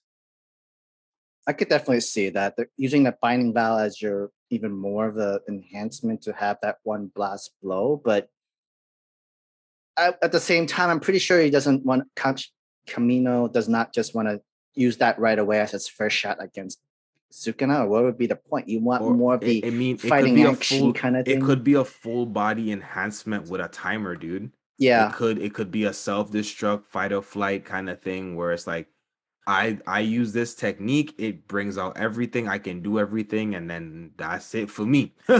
Win or lose, I am done after that fight, and maybe that's what they're searching for. I mean, Sukuna is like, yo, I don't even care anyway. I'm gonna kill you regardless. Either way, you either use that on me, see if I can, and I be entertained, and I'm blocking it, or I'm taking it. Like, so this is all you got. This is you waited over 600 years, did all these deals, did all these binding vows, just that one blast. That's all you really got. All I right, will laugh. you better impress me. You I better will, impress me. knowing Gidget, I would see that he does something like that. Like, oh, so you think you come and get me one shot? Yo, Nah. Sukuna is the king of petty, man. He ain't just the king of Thank cursed you. spirits. He's the I king of couldn't petty. laugh if Gidget would He do is the that. king of pettiness. Just Sukuna be like literally like this the whole time, like just lightning was nothing. You got something better? Man, it's literally Michael Simon from American Idol. Literally, like, yo, you better impress me. Wow. You better do it, or else I'm gonna roast the shit out of you and lie people and performance and shit. Take You know two what? slices of bread. What are you? An idiot. An idiot. An idiot sandwich. I'm gonna make that as a poll. Who's the pettiest or Sukuna? I'm gonna make that a poll. But yeah, I Yeah, Simon. so as we kind of transition out of Or it could be the Ram first, or Gordon Ramsay. Either way, regardless, it's the pettiness of Sukuna right there, John. yeah, hit him like I said, hit him with that idiot sandwich. But as we, I guess that's like the first half. We got a lot out of this chapter. This was a really, Mhm. really like fulfilling chapter for what was it, 19 pages, I believe. It was a really fulfilling chapter. So this is basically just this could have been this first half of the chapter could have been a story or a chapter all onto its own. But we still get more. We transition into now. We see the Sakura Chima. we see destruction. The word monster comes onto the screen, and it is the chapter. It's like half the page basically. We see bodies and destruction laying wake, and boom, here comes the first time since the massacre we see Maki on a panel, and it is Chef Kiss. And then not only that, we got our boy on the screen, new haircut. I didn't even realize till like after I was like thinking back, and I was like, wait a minute. He said familiar. this. He said the what is it, the Kobo clan, the Kabo clan, and I was like, oh whoa. I didn't realize that's who that was, and it was just like this. Again, we know that like this is a time where like the forces have to unite, and we've seen that people have been fighting, people have been trying to gain allies. So to see that even amongst the different schools, we now have an ally in two of the other clans, and basically, you know, understanding that they were never supposed to be in the position that they're in, but they know that there's something that they have to do for a greater cause. It's kind of like the undertone that I felt from that interaction, and then you just see beast mode Maki doing monstrous things, you know. And they kind of we also I guess I skipped past it, but we also talk about basically Sam was talking about it, but the importance of Maki basically being the exception. So Maki is basically taking the place of one of the rules, so they're actually going to not do the 4 rules in the sequence of the proposed order, essentially, because Maki can essentially be that rule. So why wait for another 100 points when you have Maki that can communicate and go between the boundaries? And then basically there was like, well, if you've heard everything, much like we thought, because we saw the announcement, this fight was happening at the same time as the other fights that had been happening. So all of these fights basically resolved at the same time. Yeah. So we already know that we've got basically 2 rules now. So this is slightly after Yuta's fight. So they got the first rule and the second rule. We're gonna skip the third rule and go to the fourth rule. So you know that again, that tells us we're basically progressing. We're about to end what is the first phase of this fight. The JJK high team has been able to get their rules out. They can communicate. They can always backtrack now and clean up whatever other little minions are there. Get the last bit of 100 points. Exchange among themselves for whatever points they have to probably make up the 100 points and make that other rule later, or make a whole new rule that might be better encompassing of something that they need. Because Yuta also says that he's like, well, there's other rules that Yuta wants to put into NAC. So Yuta's still out there hunting points, as we know. So there's still a lot of different things. Killing. Yeah, there's still a lot of different things that could happen here. I think Yuta's gonna kind of go with the flow though. So he's gonna take advantage of whatever rules are in place by the time he gets to wherever he's at in the progression of this. So it's gonna be interesting. I think it's gonna be interesting. I'm just happy to have Maki back. I doubt it's gonna be for a long period of time, but I'm glad to have Maki back. And then we still don't know where our best girl of 2022 or rather 2021 season is, but hopefully we get some type of context about whatever state they are in, because we literally don't know if she's alive or not. I don't care. Honestly, I probably am This in Noboru the minority. disrespect. This Noboru disrespect I'm is sorry not if I'm in the warranted. minority. I don't care. She's the best girl. She was voted best girl, Bash. No, that's Maki to me. Maki's best girl. Maki is best girl, but she was voted best girl by the Crunchyroll community. The culture community has so many times that has been wrong. You're not mistaken. So However, I still would like to know like, what's going on with her. so- So hopefully we get something about that in the next jokes like aside, volume. jokes aside, I am curious to see where is her whereabouts, if she's alive or not. But at this moment, if you ask me, do I care? No, because right now with the current progression of the story, she doesn't seem like she's importantly type of needed in the story, unless it's going to be something about Yuji or Megumi. Then I'll see maybe she's possibly going to pop up around there. But right now with the current cast, I don't feel like she will be an important play or role in the current cast right now in the cutting games, unless it involves Yuji Megumi or Panda, since they actually have a relationship with Nobara, so that'll make more sense of her. I mean, I don't know. With stronger warriors and more cursed energy being used, her technique becomes more powerful. The deadly thing about Noboru's cursed doll technique is it is actually more powerful the stronger your cursed energy. So could end up is still a lot key figure in finishing something off later on. So I just want to know if she's dead or not. It's very strange to me that we haven't gotten a confirmation of death. Oh, really? To me, I feel Okay. like usually there's an illusion or something at some point by now. We would have been told like, yeah, you know, we're mourning or whatever. Even if it's a false narrative, even if it's a red herring, like it's still just weird that we've gotten nothing for this entire time about Noboru, which gives me the impression that Noboru is probably still alive. That could be the case. I just feel like Gedge's the type of creator that he doesn't feel like he needs to acknowledge everything until the time is needed. Until probably a tombstone, or probably. I agree, which is why I'm saying at this point, for us to not have gotten confirmation, that's what's suspicious to me because of exactly what you're saying. Yeah, a good point. Because it's not like Black Clover where you find out that everyone is alive, but no. Stop. Don't do this. We got Hey, 2 more weeks. Let's not do this. Let's not. Yes, do this. 2 more weeks for the actual series we care about, One Piece. Yeah. I got rules on my life. What the hell? Sorry. Ooh. But question: can you guys help me understand what happened in the last page? Because I'm a bit confused. So both the brother and Maki were talking about, about join the UU. Please join the next colony. And then the last page, we have the Kogane, and then this type of curse and curse creature. Can you explain to me? Because I'm not having full understanding what that is.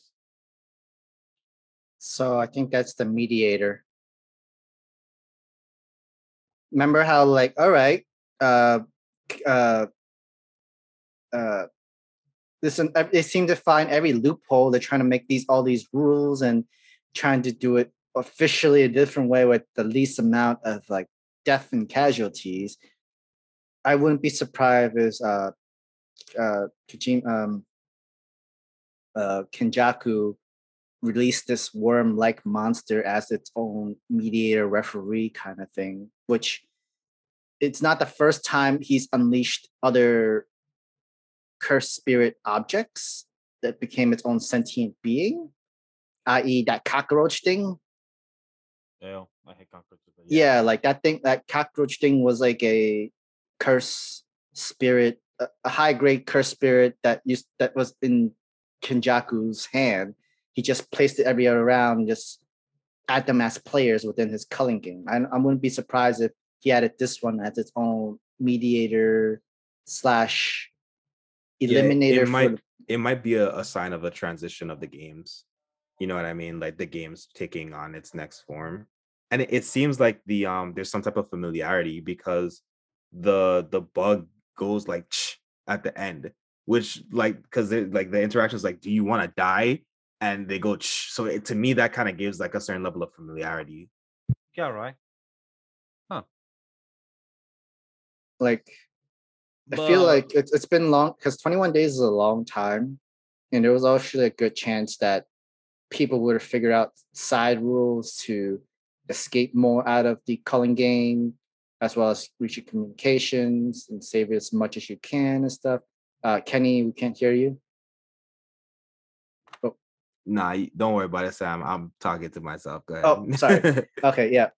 And then we already know like Kenjaku should release more of these cursed object slash spirits, sorcerers Yeah, like and stuff like already. seeds, spirits, whatever, eggs, whatever. Man had his own spirit. collection. It's because of Geto's ability. He had to have like a whole millions of cursed spirit like possessions in his storm, and he's just release it out there. Now, survival of the fittest. I don't care who he wins. It doesn't matter if you're a cursed sorcerer or a cursed spirit or a cursed object became its own sentient being, whatever. Survival of the fittest. Who's the strongest? It's no lie. What you guys just said, I'm very curious to see what's the next step or what's the next change of events of the cutting games. Because right now, all we've been seeing is the kind of like round one of the cutting games. Like what it's kind of like the Royal Rumble of round one of the cutting games. Now we've seen people getting killed, we've seen new rules being added. Now, are we gonna get to the new round two of the battle royale? Like, what is next? Because now it has gone from a Royal Rumble not to a battle royale. Like we have all the players now, and people have died already. People have gotten killed. People gotten their points.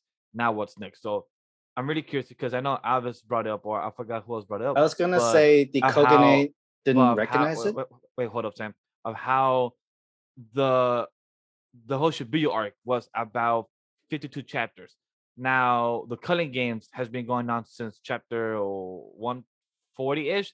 So we're about to probably surpass indefinitely to Shibuya arc. So it's gonna be very curious to see how long this arc is gonna continue and what's the next act two of this. Because I feel like we are ending act one of this arc. Like the whole type of Royal Rumble, everyone fighting. So I'm really curious about that. So to was come to answer questions from Alvarez that says Kogane doesn't seem to recognize it. It doesn't Koganes are seems like the most like the non-biased middle ground people. They're just like the located referee. Technically, these Koganes came up because of Kushimo. It's like, remember he said like, I'm gonna make this rule so that we all know that we're all players and we can actually find each other, kind of thing. It's I think so. So that's why I that's why I said what I said. Is where I think it is familiar because I think it's feigning it. It's pretending like it's like I'm just doing my job. Hey, did you know that you're about to enter into this area? Are you willing to accept these charges for this collect call? Like that's basically what's happening. And then the whatever that being is like, dude, just know leave me. alone. Like, get it. Just Do you leave want to alone. die? Like, just leave alone. Like, get out of my way. Do you want to die? Why are you bothering me? And then it goes like, come on, like I'm just doing my job, kind of thing. So that's why I'm just like, to me, the last page kind of tells me that the Kagone is kind of aware of whatever this thing is. And I think it's either an extension of him or an ally. So either an ally who was already kind of working in the background of things is now breaking into the culling games, like, yo, things are getting spicy and I want to see what's going on. But we didn't get enough contextual clues. So that's obviously an intentional cliffhanger. He'll change to the next chapter. So again, I feel like this is just telling us that we're about to transition into something completely different. I think we're going into something very different coming out of this next chapter or these next series of chapters. And this is also really solidly 190. So again, we're gonna go 191 to 200. Basically, again, that's like another set of volume right there. So we'll see what happens. Yeah, we'll see what happens. It'll lead on to a beautiful fight story, lore, Maki ass whooping. We just gotta see what's next. Because I wanted to know the aftermath. So is all your family member dead? Like, did you accomplish your goal? Because before she even wanted to join into the entire like culling game in itself, she was gonna kill every Zenin family member around the world or whatnot or something like that in Japan. It's gonna be very curious. Honestly, I don't have no speculation what could be next. Like Sim said, I want the next chapter to be about Maki, to lead up to her, to have to know where's her whereabouts, what she been doing. So I'd like to know what's her conversation been going on the whole time. So that's my hope for next chapter. So anybody has some final thoughts before we go and transition to the love of the loop? Kamo family ain't shit neither. Literally disregard Narushi. Took away his title, no hair. Took away his bow too. I think these are like these high school bows. Yeah, that man lost everything. But at the end of the day, the But no, most like important thing I is fuck with his haircut I though. mean, like, hey, is your last name Zenny? Nope. Good. I don't I have was to about kill to you. say the most important thing is you get to live another day because it's Maki supremacy over here, and you was about this close to being sliced up. If any day, like, yeah, can you murder my family too? Like, like they're piece of shit. They're also the top three. They technically the last remaining top three family living now after what you did, and Gojo ain't around or Yo, however. that's so crazy because you have Gojo as like an outlier. You have Maki and Megumi as basically outliers. Like the whole entire structure of the top three families is gone.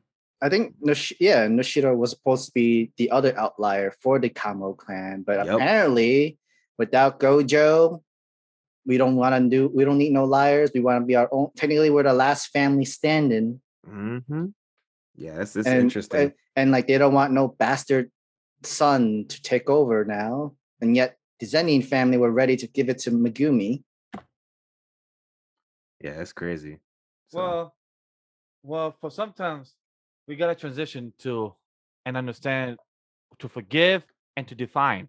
Cause that's why we get into Undead, Unluck, chapter 117, 118. And I'm so happy with myself because I have transitioned everything so well today. I feel like I'm on like my nail today. I've been like my best so far. So I'm happy I've been doing good. So Undead Unluck, chapter 117, 118 coverage. Let's go with 117 first. We get the revival of our girl Fuku coming back, but she also breaks down to having the understanding that she has seen everything. Nico, Rip, everyone going for their above and beyond surpassing limit for their loved ones to get them back. Kendall, did you feel the emotions for this? Did you see her and her cry for help of how everything has been going?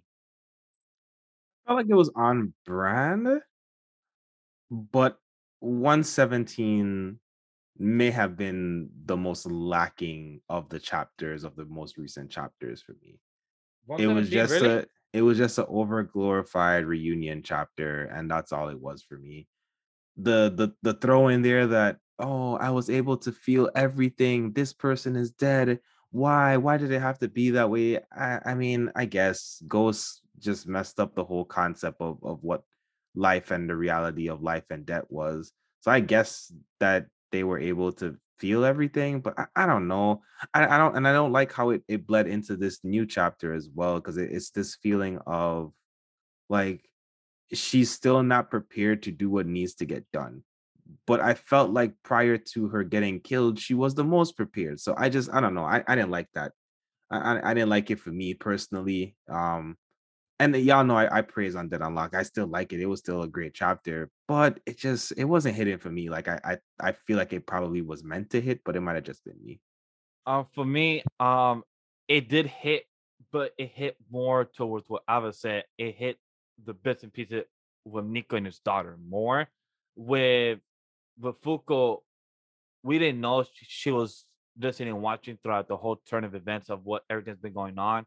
Um, I I did like the cover page for this chapter. It was very nice to see her coming back. Girl's been gone for 6 months, so it was nice to see our one of our main MC because it's her the main lead with Andy, but to see her, our main MC, come back after 6 months, it was dope to see. But to see the conversation of how your daughter's saying that she cannot fill the hole that when your mom left, there's something real. That whenever you lose your loved one, a lot of dads or a lot of moms that cannot move on and they try to fill that hole, but your kids try to fill that hole for you. Like, hey, dad or mom was gone, but I'm still here for you, no matter what. That's a very hard hole to fill in because you're trying to replace it, but you cannot fill it in because that's something that's always going to be empty. And then to see Nico just feeling responsible and feeling the guilt and the blame, that's something tough. And I get it, understand it. So that's the one thing I prefer more about the chapter than Focal. I understand where you're coming from, but as a father and daughter type of scene, it was very beautiful to see that. And then at the end, to see our girl Tatiana come in and shoot and saying, "Hey, you're the one that should go through the loop still." Is because Fuko feels that overwhelming guilt, seeing that everyone has to go through this trial and tribulation for her to be the one to end and restart the loop. So that's a lot of Yeah, pressure. Like you having everyone put every single goddamn hand on your shoulders to believe that you're gonna be yeah. against God. Like that's a lot. So that's what I like Yeah, more but about this I chapter. I just get where you're coming I from. don't know where her The emotional headspace side. was. I don't know where her headspace was. I get that she was in that trapped spirit form, but if she was feeling everything, she should have understood the assignment. I True. feel like Fuku at this point is mature enough to understand that there were sacrifices that were in place, even though you didn't want those sacrifices. Even we know Fuku is very much an empath and feels the feelings of others strongly, but it just I don't know. I mean, So that's technically part of that's how her unluck ability like technically works I would because like of to the add empath. So.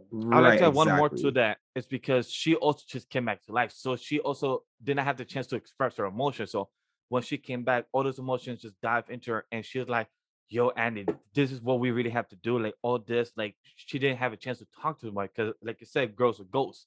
So girl literally just came back to life to the retrospect. So that's why she just had to express that all that right But away to the person that, it yo, just felt did like all this really had to happen for us to get and fight God and restart the loop? So, but Sam, what are your thoughts as well? Because I want to hear what did you think of chapter 117? So 117, I agree with Kendall. It was just like over dramatic in the end of Nico's story. Like, oh yeah, I lost this fight, so I'm gonna be an honorable man and tell you all the secrets how to bring back Fuko. And then yeah, the daughter comes in like, I'm sorry, I couldn't fill up the hole in your heart, Dad. I'm sorry that I'm not Exactly. mom to replace and that stuff. And usually, we've seen a lot of these stories where yeah, maybe like usually we say you are enough that my child is enough to help try to fill up the hole that my wife was not able to or my partner was not able to, so to speak, Castlevania thing, because usually you have the villain or that story like, oh, I just suddenly realized I do have a child, you left me a gift kind of thing situation where but Nico is like, I'm sorry, my daughter, you were not enough. Like it hurts too much, and I couldn't let go of my wife, and I couldn't let go of the love that I have for your mom. And I'm sorry that you weren't enough, or more like, no, it's not that you weren't enough. You just weren't a perfect fit for me, and that's my problem. It's just that I couldn't adjust and I couldn't change for you to let that happen. And that's tough to Um, hear when you're not enough from your own daughter. I mean, from your own father, think that like you wasn't but enough. then like he did it in an emotional way where like Yeah, it really wasn't your fault. It was just me that I couldn't let it go. I couldn't. It wasn't possible for me to do it. It you. It was. It really was not you. You would have been the perfect piece that actually fits me whole. The only problem is that I'm. You can't. I can't let go of the person who really truly had that the heart, my heart piece, that literally perfect fit. I just can't. I will say again, to me the ending stuff with Nico, like I said in the chat, chef kiss, that monologue, that appreciation, all the people from his past coming back. I was like, yo, yeah. you're not about to forget this, right? Like, and I think that if anything, all of it serves to kind of show where Nico is heading, even though Nico is about to die. I think that's important because I think those are feelings that Fuku does have to take. And I think that's why we have to see Fuku express and kind of get caught up. I think it was executed well. I just didn't care for the over dramatization of it all. But I think it was handled really well. And I once again, as I keep pointing out as we transition through people's story, it's another interpretation of the power and the depths that love can have. And we see that from now a darker perspective on how love can hinder and cripple you from even being able to love on other people that you should be loving on. And I think that's going to be important that we see our next peer show up as we go into the next chapter, but we'll get to that afterwards. Sam, have any last thoughts for chapter 117? Because I'm good on my end for 117. Um, so is technically Ghost gone now, or beat or dead? Yeah, I It think Um, Ghost seems is technically dead. I it's like think since Ghost Nico, since he dies. fused with Yeah, Nico, then Ghost Nico. dies because fused. Yep. Ghost was fused with Nico. Nico is dead. Therefore, Ghost is also now dead. yeah, because I was gonna say like I was also just like didn't they fuse together and then they don't. I mean, ghosts don't have like Yeah, he an gave him actual as a form. living beating. Yeah, so yeah, you were so alone, right? Oh, guess you're dying again. Oh, okay. I've said my joke. Ghost is ghosted. That's definitely for sure. Ghost has been, Casper. He's gone. Exercised. Yep. Exercised. So with that being the case, the end of the chapter we get I'll go focus on a question that how can I do this on my own?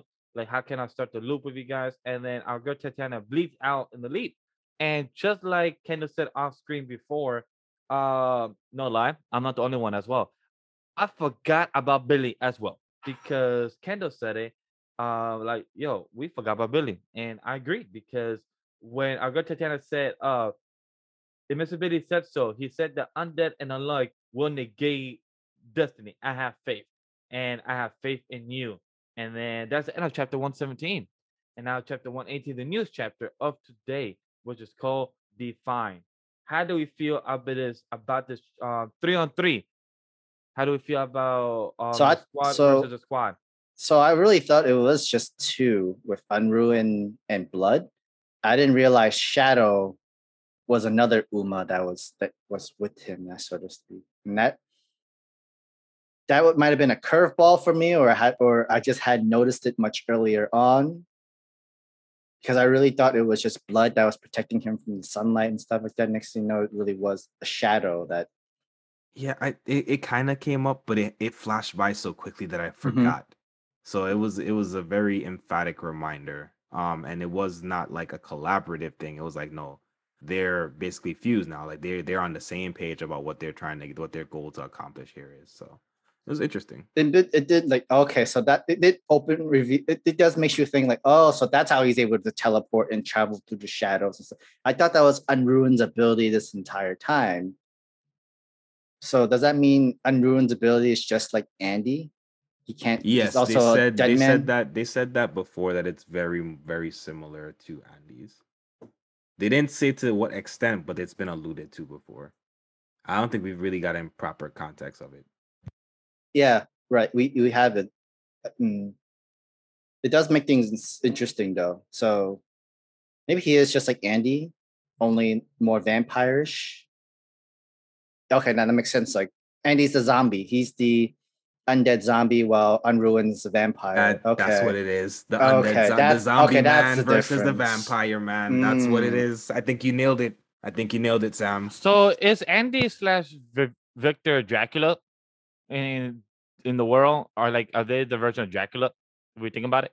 No, Unruined would be Dracula. Okay, Unruined would be okay. Cool. Well, I was Andy like, is the full out undead because he could be under the sunlight and all that other stuff, exposure and Or everything like or that. or they're all they're all derivatives of a Dracula. Basically, different facets of what we would know to be Dracula in different universes. They take Mhm. on different forms or different embodiments of how you would view Dracula and Dracula's powers, because they really both are kind of, they're both on the same side of Dracula. Whereas some lores see Dracula to be more of an undead thing. There are other lores that see Dracula to be, a tactician. Other lores see Dracula as the doctor. So I think it's just like another facet being shared amongst them. But I don't think that Unruin is unkillable though. I mean, he's weak against the sun. yes. Literally, it's just the vampire show him the sun, even though no cross, no onion, no garlic, no nothing. Kill it. It's the only viable weakness that Unruin really had was the sun, and man was crazy enough to like want to see the sunrise, have his entire skin burn and everything like that. So question though, when he says blood, shadow, and I are of one mind and body, neither will die unless I die. So did they all fuse together as one main body? Is that what it is? I'm understanding. That's what I'm thinking. Because for vampires, they probably he's been from what Unruined did was sucking blood, taking up souls for ghosts and all that stuff. But if you have a Uma that's blood and it's having pumping through your vein and everything, I guess that's your fuel. Just your unlimited fuel and blasting that copies Andy's blood manipulation skills. When it comes to Shadow, it's like more of the claws, teleportation. So he's Gore. So he's Gore the God Butcher. Shadow coming out with the shadow creature. I know what you're doing. I guess without the sword. Yeah, well, does he have a sword? No sword. Just the voices and twisted mind in his own head. So how do we feel about Tatiana and then Billy confrontation at the end? You mean the reunited? Yes, the reuniting. Not confrontation. It's more of the reunion. The reunion. That's what I meant. Thank you, Sam. But how do we feel about the reunion? Kendall, how did you feel? Because you're the one that brought it up to us off screen before we went live. About Billy being like, oh shit, we all forgot about Billy. How did you feel about that? Yeah, as Alves said in the chat, now it's 4-on-3. Now it's 4-on-3. Yeah, I feel like things got at a really rapid pace at a certain point, and I feel like because of that, I just forgot about Billy and his crew altogether, and it's been so focused around Andy and everything with Fuko that the pace of things, just so much change kept happening that I really just did not think about Billy. I didn't think, in my head, I knew he was a puzzle on the board, but his name hadn't been brought up specifically in anything. You haven't seen him in so many chapters, and then he just comes in, and it's just like, oh yeah, there was another couple, basically another pairing of love that is present. And I was like, oh man, because I really was like, damn, we really about to, she didn't even get to do anything. We really about to lose her here in this moment. And Billy steps in. They're probably still gonna die, but Billy steps in and it's just like, nah, I got your back. I'm still, I know, whatever. But this is the world we talking about. This is the time where I'm gonna have to be my true self, because we know that Billy has kind of had to put on the load of things basically to try and push forward the betterment of what he felt was what needed to happen for the world to get somewhere. I agree with that, because it's 20 plus. It's 20 plus chapters, and a lot has happened. A lot. So much has happened. Yeah. To get to where we are right now. That's at least 5 different fights. It's also like in those 20 chapters. What has he been doing? Collecting the weapons that could work against God. Okay. So he's been. Remember, one of the rewards that he gets to keep from the last mission of Ragnarok with the book by killing spring, fall, and everything. He's been busy then. I copy. He was collecting. He collected the Aegis shield, and then there was actually 2 more other weapons that could go against the fight against God. Damn, Ken, you think flashback and then death? You think for him? Wait, it will work for his character then. Yeah, it will work. The pattern happens. This pattern seems to happen for the last couple of fights already. It's been pretty consistent, fam. Yeah, about to say, yeah, you were right. I think either one or both are going to die. If it's not death, it's definitely left behind for the destruction of the world. So they're gonna still emphatically die.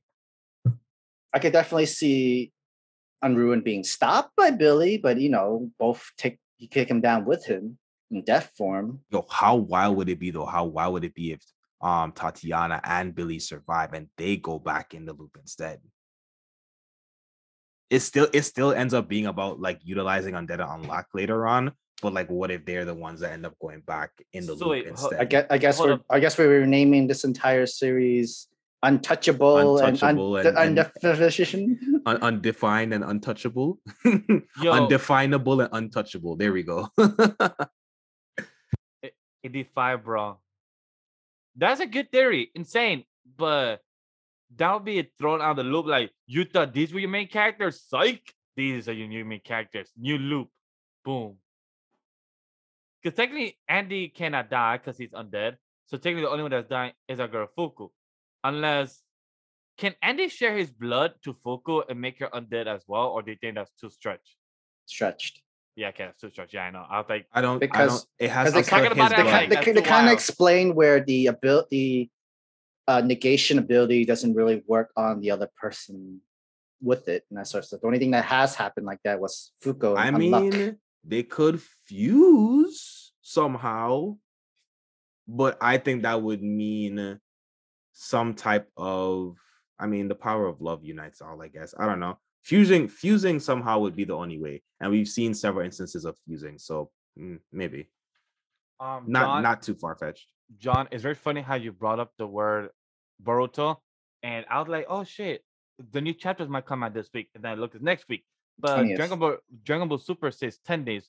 Boruto don't got a time mark, so there might not be a chapter this month. Yeah, So, it doesn't that's the have funny a shit. time mark. Yeah. Yeah, it don't say no 10 days, no 9 days, no nothing. So like either Shonen Jump, the app is not saying it, or there's no new chapter this month. So that's just a funny thing I just saw. So since you brought it up, I brought it up too. So that's just a funny thing. And Kendo just did like fuck Boruto in the sub lines right there. But with that being said, any last thoughts about our boy Billy and Tatiana or crazy theories that we're trying to come up with right now? I mean, while Billy is fighting Unruin, I guess the other members of Under are fighting the Seal, because I don't know who's that other person that's also fights Seal. I don't remember what's his face. Who are you talking about? Talking about from this chapter? Yeah, like Tatiana mentioned him or something like that. Where? Who's Phil? Yeah, who's Phil? Can you tell me the page? Oh, page 3. If you're like, oh, yo, Phil, fight Seal. Or like, who's Phil? You have to say that. He's unfilled, loaded with the a one bunch that's of loaded with the artifacts. Oh, I never knew there was I didn't know that either. I didn't know there was a name. He's been in the background for a I long must time. have missed. Hair. I missed them ever giving the name Phil. I just knew Unfeel was the thing. But now that you said that, I know what you mean. Maybe. Is Phil the guy that had like the antenna type of backpack that always hung around with Billy? Is that him? Definitely. Maybe, because if you look at page 5 in the top left corner, he was like a baby thing that's stuck in his thumb. Ah, that's yeah, I remember. That's a background character. That is the definition of a side character that you don't remember. Oh, that's Tella. No, that's Tella. Right Again, there. I don't know her either. I don't know her either. I don't know. Yeah, confused me because I forgot about Tella then. Shit, I forgot about Tella then. I guess there's some characters that are not that important that are kind of forget about that. I mean, like, if you would just show me a picture, maybe, but I didn't see. I don't think I've seen Phil, no, which is why I'm curious to learn about Phil's body and background. Like, so I do remember about the baby type of doll, type of Tella. I just totally forgot about. I do remember Phil talking about Phil. I feel like Phil is the character that I'm remembering that has the backpack that used to hang around with Billy and everything. It has antenna. I feel like he was the tech whiz and maybe. So if I'm wrong, Alvis, let me know. But other than that being the case, any last thoughts about Unluck before we transition to our favorite chapter of the week? I don't think there was like. There's nobody else that's up to opponent in this sort of speak. I think it's just gonna be Billy, Andy, Fuko, Tatiana versus Unruined Blood Shadow. There shouldn't be any other boss unless God is gonna throw more Umas in a way, or God showing up himself in sort of. It just really depends on what's going to be next with the next battle and the loop coming on. Because we did say the loop might be happening in chapter 120. That's my guess. Right now, at this moment, if you ask me what's my crazy theory right now, I'm gonna spit at you. I think that's a little too soon. You might want, because they kind of stretch out some of these fights and emotional stories and background too. The loop will happen in chapter 120 or 122. The reason I say that because back when we had the creator mangaka back in the arc in chapter around 50, they had 120 volumes or so. So they couldn't do more because they couldn't tell what's after the loop. So if they're stretching the fight, my guess is still 120 or 122 will be the start of the loop. That's my guess. I would push it to say possibly 129. Okay, so Sam, I say 121 Of Kendo when say the loop 129. before the loop or I'm like Start of the saying loop. loop Start. starts around 129, What's your number? 128, 129. from where the pace is going, story, they're gonna probably use the rest of the member of Under as other fathers to handle the other distractions and other stuff like that. Especially because of Shen's master or teacher is now starting to learn about the souls and spirits and everybody else getting stronger and stuff like that. But that'll be quick. I feel like you're leading on to like 127, 126 is what I feel like you're leading into. I say a little more. I'm gonna say 130. Because like this 130. fight is gonna probably last 3 chapters, 4 tops, and then All right. there's probably gonna be even more backstory about Unruin. Like we never really learned much about Unruin. Oh, we have an owl. That's why I'm You thinking like know, that's gonna be a now couple of that you chapters now too. that you now that you said that, I could see it even pushing a little further. Yeah, Alves, I'm with you. The 126-ish mark is probably, I thought, like, would be the chatter and the interaction with the actual loop itself starting in like Okay. 128, 129. But now hearing Sam say that, it could be even a little bit further out. But they don't waste time. So I don't Well, see this fight needing to be as drawn out as agree. the previous fights. And we already see that Tatiana's outside of her sphere. Billy's already present. We've gotten a lot of reveals in this chapter that I think happened in several chapters in previous fights. So I'm gonna stick with my 128, 129 prediction. But Sam might be right. A solid 130 is probably like right where that might I happen. also like what Avis brought up because we know with the series, Unlucky number. uh the mangaka likes to bring the series into a full type of loop, full circle, pun intended. So I guess in the month of the in universe of the series is where they're met, Andy and Fuku. So if you want to actually go timeline wise, it will be very um on the nose if they start the loop in the same month they met a year later. So it would be pretty wild if it actually gets to that point where they can actually do the maybe chapter 126 in the month of August if they don't take any more breaks in the next couple of weeks. I don't mind that. So if the month of August could still be 126 to 129 or 130. So it depends on where we go. So honestly, great chapters today of the Weekly Shonen Jump. Now let's transition to our favorite chapter of the week. What do you all think of any of the series? Alien Area, me and Robocall, Sakamoto Days, Doran Doran, Witch Watch, Mr. Cure Family, Blue Box, Smartphone, Earthchild. Not gonna name the high school one. Mashup, Six Ps, and a short chapter of Spy X Family came out today. So what's everyone's favorite chapter that came out this week? In honor of our good bro Aniki Smash, I will push the My Hero Academia agenda as it was the best chapter, simply because Bakugo was in it.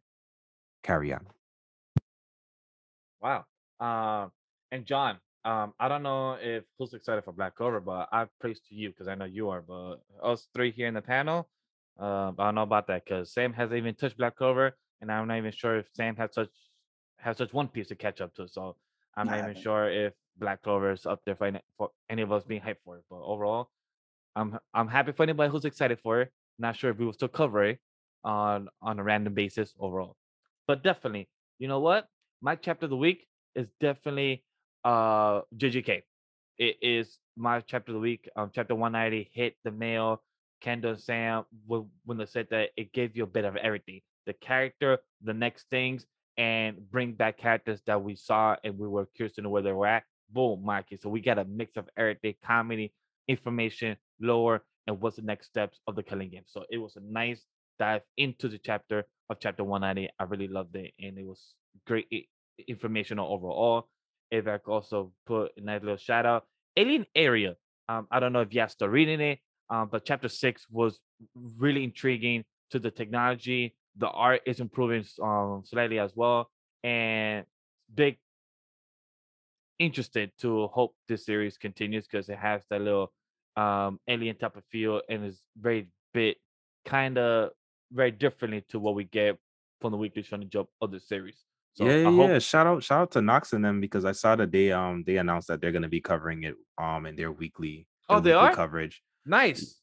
Yeah, so if that tells you nothing for those who are wondering if they should pick it up, I think that's a But good man, premise to about pick it up. hopefully they don't have that little curse on them because Ayashima they covered that and then boom X. So I hopefully, mean, we all I think we all as fans of like manga in general, we see the potential for certain series, but the potential doesn't always match the algorithm and people's taste. If it was just we are basically critics at this point, so we're looking at something different than what the of casual, course, we're the Rotten Tomatoes of the manga universe at this point. We're being a lot more hypercritical and a lot more invested in certain aspects of the mangas that the casual reader is not caring about at all. agree. Sam, what's your chapter of the week? What did you think? Because you did not get your One Punch Man, so I know that ain't your chapter of the week. So what's I yours? mean, that would have been my top chapter because from what I've seen, Oh from yeah, the the leaks are out. into, Yeah, yeah, yeah. I didn't get to read the leaks neither. And like, holy shit, serious Saitama. But Yeah, those I, fission punches were something nasty, bro. Those serious the serious series is serious. and then since there was no One Punch Man, Kaiju number 8, that lore was really good. I agree. That You're lore wrong. information was needed for Kaiju number 8, especially with the transitioning from uh, Kafka's friend who's holding number 6, transitioning back to Kafka and the whole training series, the whole discovery thing, learning about the past, and a good chance of a predecessor Kaiju number 8 slash human. I would like to know what happened to the human. Did he go?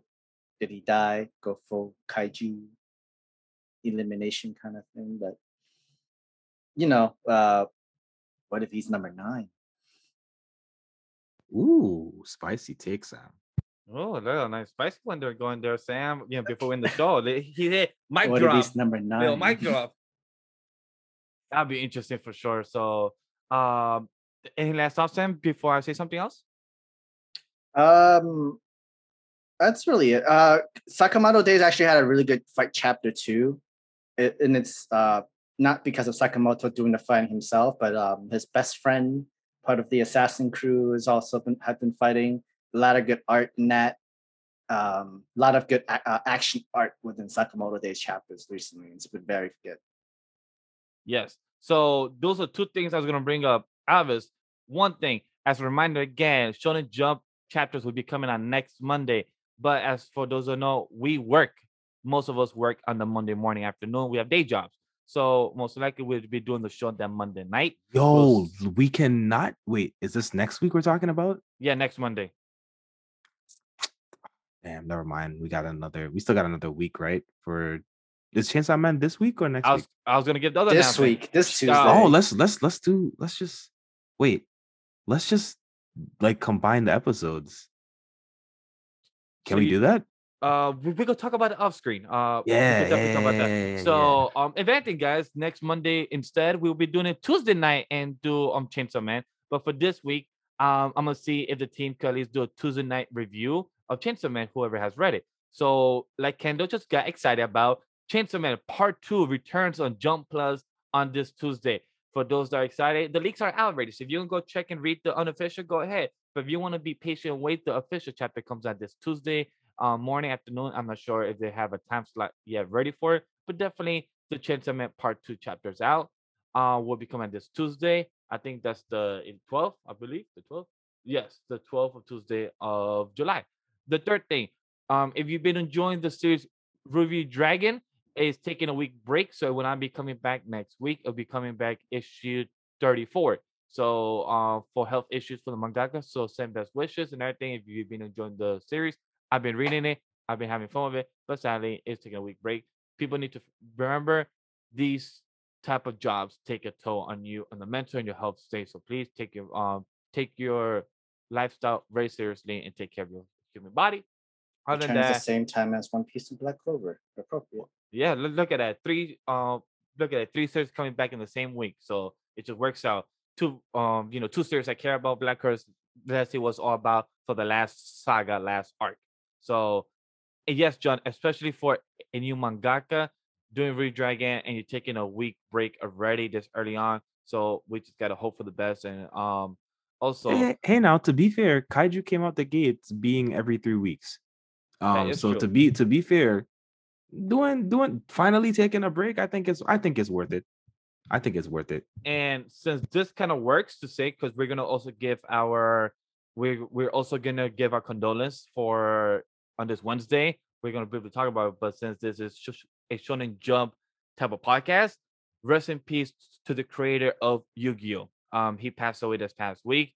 I have three mats from Sam that I got gift from Yu-Gi-Oh, and it's rest in peace for the series. I have Yami right here. So for those that know that if you grew up with Yu-Gi-Oh and Pokemon, rest in peace to the creator of Yu-Gi-Oh. I do not know the name on top of my head, so my apologies, but I do not want to try and butcher it either. So I just want to say rest in peace to the creator of Yu-Gi-Oh. He died at such a young age. That's a beautiful. Look at 60. that. Yeah, I was gonna say 6 years old, young age, but hey, when you work in this industry, it's very tough. So rest in peace to the creator of Yu-Gi-Oh, and hopefully you guys continue enjoying the series and the spin-offs that it continue to evolve. No matter how much I say the series in the beginning are slow, but like Kendall have explained to me, that's the reason because they're building up the lore of each of the new seasons that always come out. So go check them out. Go right down below. Hit us up. Which is your favorite spin-off? The main series, 5Ds, GX, Zexo, and I'm not going to try to name the other ones because those are all the ones I remember on top of my head, guys.